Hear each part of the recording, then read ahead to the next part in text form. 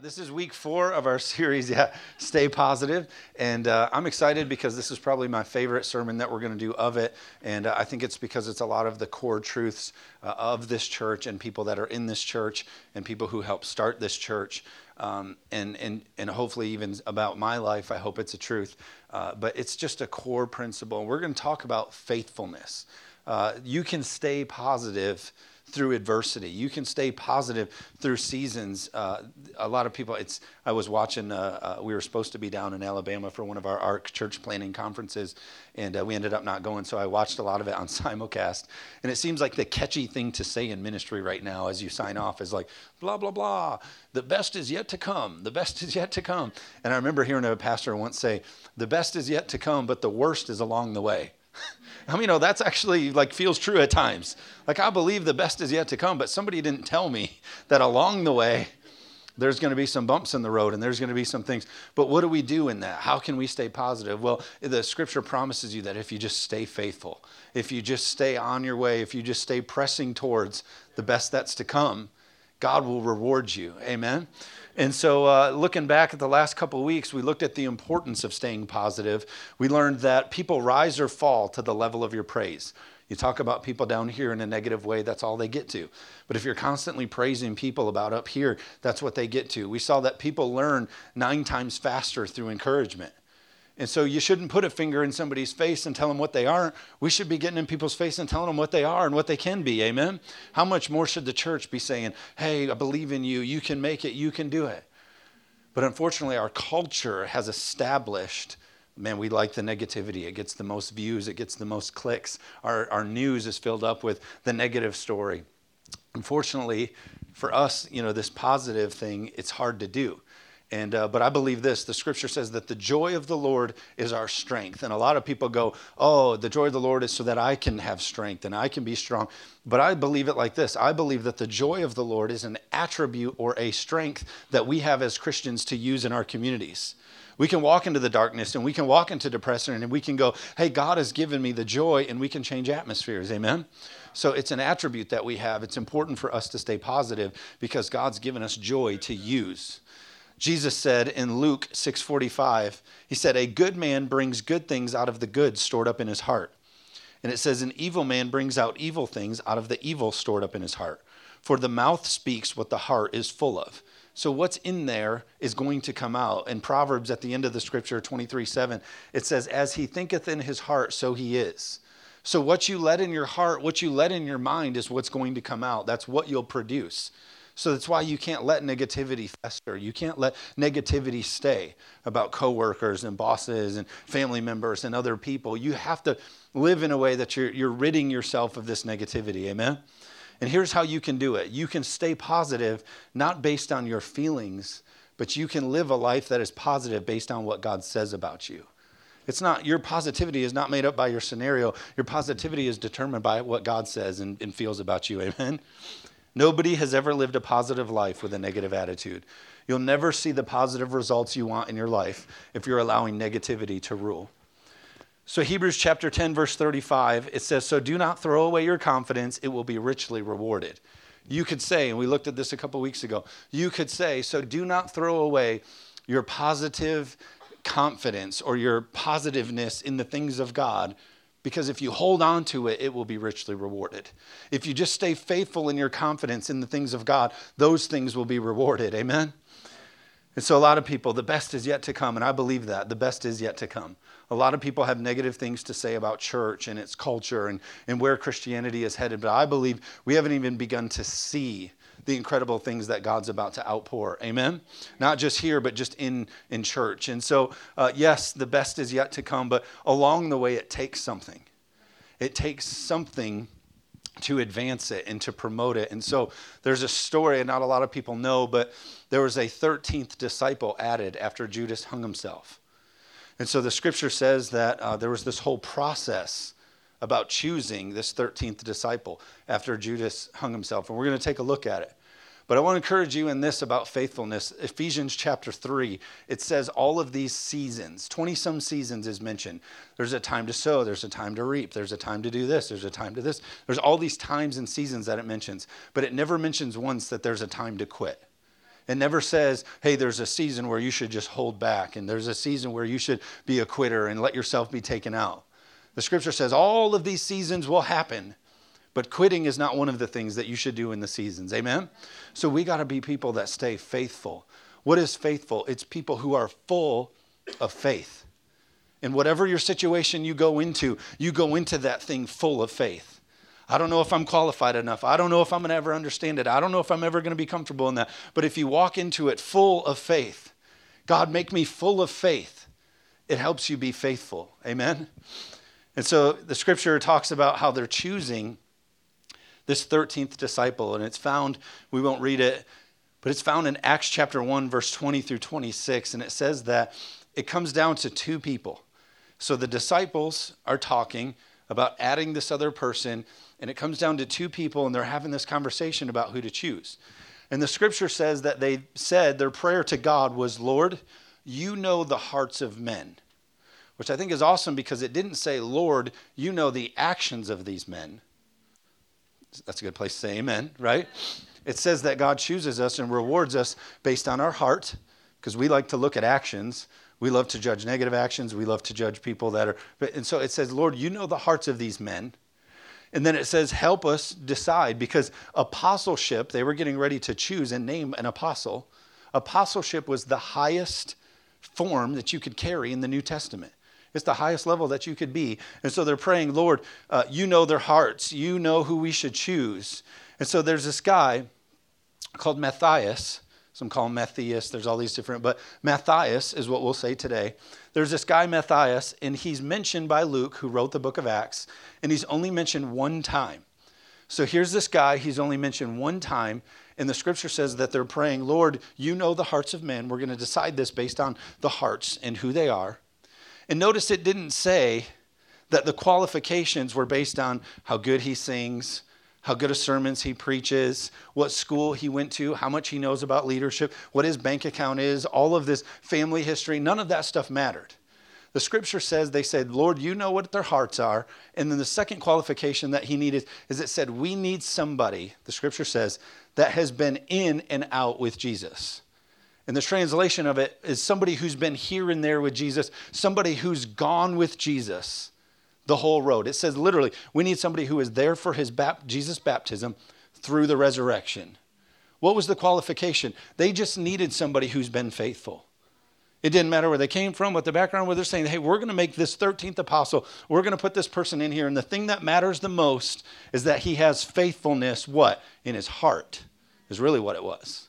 Because you can be faithful to something and your heart not be in it. Well, that's a whole nother sermon, amen? But it says that his heart was what they looked at, and his faithfulness. We needed somebody who's been there with us, who's traveled in and out and been here and there. The scripture isn't meaning it like, well, he's been here a little and there a little. Scripture says he's been here and there with Jesus. He's been here and there with us. He's gone in and out. He's just been someone who's been there and stayed faithful and grinded it out. Amen? The scripture says, essentially, he's chosen through faithfulness and his availability. He was someone who just stayed available to the move of God, to the work of Jesus. I hope it said about my life, boy, that was somebody who just stayed available to the work of God, whatever God wanted to do. They didn't live distracted. They didn't live in a way. They lived available. Amen? The scripture says this, that he was a person who, most scholars believe that he traveled with them and he built their campfires. Now listen, you got to remember, Peter, Paul, all of these miracles, all the things that we read about are happening in all of this travel. So every time they show up in a city, it's celebrity-like. Thousands of people following, all these people following Jesus. And so this guy, Matthias, he's walking around. And when they get into a town, people are looking for Peter and they're looking for Paul. And here's Matthias going with them, traveling here and there, going in and out with Jesus, always there. And the scholars are saying he just built campfires or he got travel put together, which means he went to old barns and he said, hey, can you clean the donkey's feet? Can you do the thing? So they also said he was crowd control. He was also somebody who helped manage the crowds. What is he? He's somebody who's helping do setup. He's putting out chairs. Somebody say amen. And so all these, that's Peter. We heard that you did this. Oh, that's Paul. We heard that you did that. And so everybody's talking about that. But here's Matthias over here, just being faithful. just building campfires, just preparing the work for the body of Christ. Somebody say amen. Jesus, I'm just preparing your fire so that you can do a move. Jesus, I'm just preparing your travel so that God can move. I wish it would be said about this church that we're just a whole bunch of faithful people saying, I'm just over here building something so that God can move. I'm just over here I'm being faithful to this thing. I'm putting out chairs. I'm helping with the kids. I'm doing all these things so that we can see a move in the body of Christ. Amen? Because then God says, hey, that's who we should choose. Because they were just with us. They were faithful. Amen? So about him, he wasn't the most known. He was just somebody who was faithful. We always look at talent. And we always look at, well, who should we choose to be in the thing? How much scripture knowledge do they have? Do they have the ability to prophesy? And God is saying, do they have faithfulness in their heart? Are they willing to just stay committed to me? God always rewards faithfulness. He who is too big to do little things is too little to ever do big things. He who is too big to do little things is too little to ever do big things. Scripture says that you can stay positive. You can stay faithful because God is a rewarder. Literally, in Scripture, it says you give a cup of a cold water to a child and he'll reward you for that. It's in the Bible. So from baptism to resurrection, he went in and out with Jesus. He was here and there. He just stayed by him. And the one thing that I've learned is it's real easy to be faithful when Jesus is in. So we come into church and Jesus is in and the worship is great and we're getting a goosebump. And you come to church and the atmosphere, Jesus is in and it feels good. But what happens when you go home and Jesus is out? Somebody say amen. You know what I'm talking about? Jesus, he'll never leave you or forsake you. God never leaves us. But you just get in seasons where you're like, Jesus has left the building today. Amen. Amen. What's your faithfulness when Jesus is out? Or are we always looking for the goosebump? Or here's what I've learned in church planning in 3 years. There's a huge problem in current Christianity, and it's this. We have way too many greenhouse Christians. They only want to bloom and thrive in perfect environments. I'll say yes to that. I'll do that. I'll do that. Only if you keep everything perfect for me. I don't want no wind. I don't want no trial. I just want the sun to be perfect, the humidity to be perfect. I don't ever want to grind anything out. I just want to stay in this perfect greenhouse environment of Christianity. That's not how it works. Amen. The scripture said that we're called to put our hand to the plow and not look back. Plows are hard things. A plow is required when you have to get into the hard ground, in the dirty ground, and you have to turn some things over. What do you turn over in your life? You turn over some bad habits. You turn over some bad thinking, some things that need to be uprooted. Amen? You know that the plow is not self-propelled. Can I tell you that? As much as we'd love to say, oh, God's called me to put my hand to the plow, and it's got a nice self-propel, and I just walk behind it, and I'm listening to my iTunes and my... Oh, no. That's not how it works. You put your hand to the plow and you don't look back. Why don't you look back? Because when we look back at what we want to quit to. We say, oh, maybe I should go back there. And if I quit this, I would go back to... God has called us to stay faithful and remain, and he rewards that. Amen? So we see about this guy that he just stayed faithful. He stayed faithful. And I've seen so many people win in the kingdom of God because they just kept going. They just kept staying forward. I've seen people, when I say healed, I mean healed emotionally, healed of the struggle that they were going through. And how did they do it? They just limped their way in. They just kept going forward. They just refused to lose. Amen? And that's all it takes. God's just looking for faithfulness. God's just looking for us to just not quit and push the plow and grind forward. There's going to be times where you don't understand it and you can't figure it out, but just stay faithful to what God has called us. Amen? We have too many hit, skip, and miss Christians. I want a little of this and a little of this. And you're just making cocktail Christianity. And that might taste good and this might think that, but God has called us, put our hand to the plow and be faithful. Amen? The highest call in the New Testament was apostleship. And he got it because he was there through the in and the out and through the here and through the there. You could say it like this. Matthias didn't have blockout dates in his planning center. You would say this, Matthias didn't miss any volunteer leadership meetings. And that's not you guys, that's first service. I'm not talking to you guys. You know I said that in first service about you guys. But Matthias was a person who was there. People say, why do you care so much about me being at church every week? You just want to have a full house? You just want to have a full... No, I want you to be able to look back over the years and say, I was there. I was faithful. I was around the move of God. I was around the body of Christ. I get it. Life happens. I am not about to get up here and control people, call people. Notice you weren't at church. That is not my heart at all. You know that. But I also know that I've seen people make it because they were just there. Somebody say amen. So here's Matthias, and he's in his life, and he's living, and he's walking with Jesus here, there, in, out. He's with them. And people say, he gets to a town, hey, I've heard that story about that Lazarus guy after 4 days getting up from the dead. That never really happened. And Matthias can go, well, actually, I was there. I was with him. Well, what about all those demons that got cast out and they said that there was that whole thing and that never happened? He's like, well, actually, I was there. I was there for that. Why is it important for you to be around the body of Christ and so involved and go to Bible study and go to a group and because you want to be a people who can say, I remember when their marriage was broken and they stayed faithful. I remember when they felt like they were losing the business, but they stayed faithful, and I was there and I saw God pull them through. Somebody say amen. It's important that we be there. A man with an experience is greater than a man with an argument. The world wants to come at you about God and about Christianity, and they want to come at you with their argument. You know what shuts down an argument? When you can share your experience. Somebody say amen. Well, this is how God delivered me. This is what I saw happen in my life. We used to struggle like this, and it used to be like this. But then when we got around the body of Christ and we just stayed there, all of a sudden God brought me to this. Amen? Do I want you here every week? Absolutely. Do I want you serving? Do I want you plugged in? Yes, because the more that we can be here, the more you have testimony about what God, amen? So the older that I get, I think I offended first service the way I said it, but the older I get, the more I like old people.